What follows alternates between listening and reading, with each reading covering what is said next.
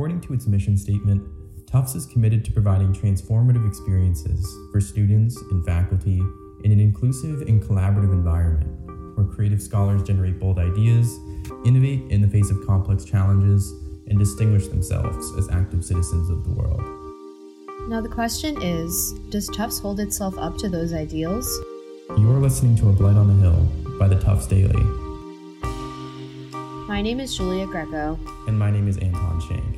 We're back this spring with powerful investigations to answer this question and critically examine the reality behind the light on the hill. But first, let's take a step back.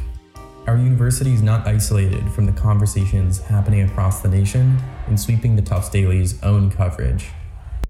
Mail services employees allege racial discrimination and unfair pay practices. Charges against Tufts dining workers dropped. Independent investigation launched. Somerville and Medford declare racism a public health crisis. Independent investigation launched following incident involving women of color and TUPD.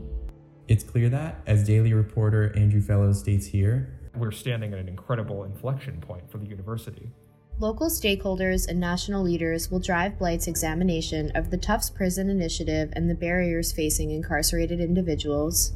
We do not use the word justice with the criminal legal system because there's no justice in it. There's 2.3 million people locked up in the US right now.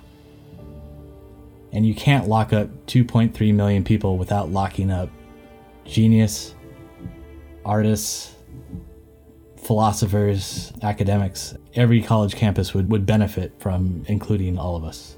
As well as our own community action. The work of Tuppet is to find that and to facilitate, responses to the problems of mass incarceration through these educational experiences. That experience was great, broadened my understanding of not just my world, but so many other worlds beyond. Making money off of imprisoning people and forcing them to work for below minimum wage is not something that Tufts necessarily should be profiting off of or affiliated with. Though another active national conversation has consumed the Tufts community as well. Death of a fraternity pledge. In 2013, the pledge was allegedly knocked unconscious during a hazing ritual and denied immediate medical attention. In light of this and other controversies surrounding the Greek system, some have called for its outright ban. We spoke with leaders in Greek life, students, university administrators, and more, trying to answer the question, what is the future of Greek life at Tufts? I'm Callisti St. John. I'm a senior and I was president of Alpha Phi. Am now, I guess, president of our new local sorority. I think for some people it's so hard to just come out and be like, yes, this was founded in white supremacy. Of course, this was founded for white women. We believe that sororities can, to a certain extent locally, be reformed to a point where they're inclusive as much as any other group on a predominantly white campus. I can't say the same about fraternities.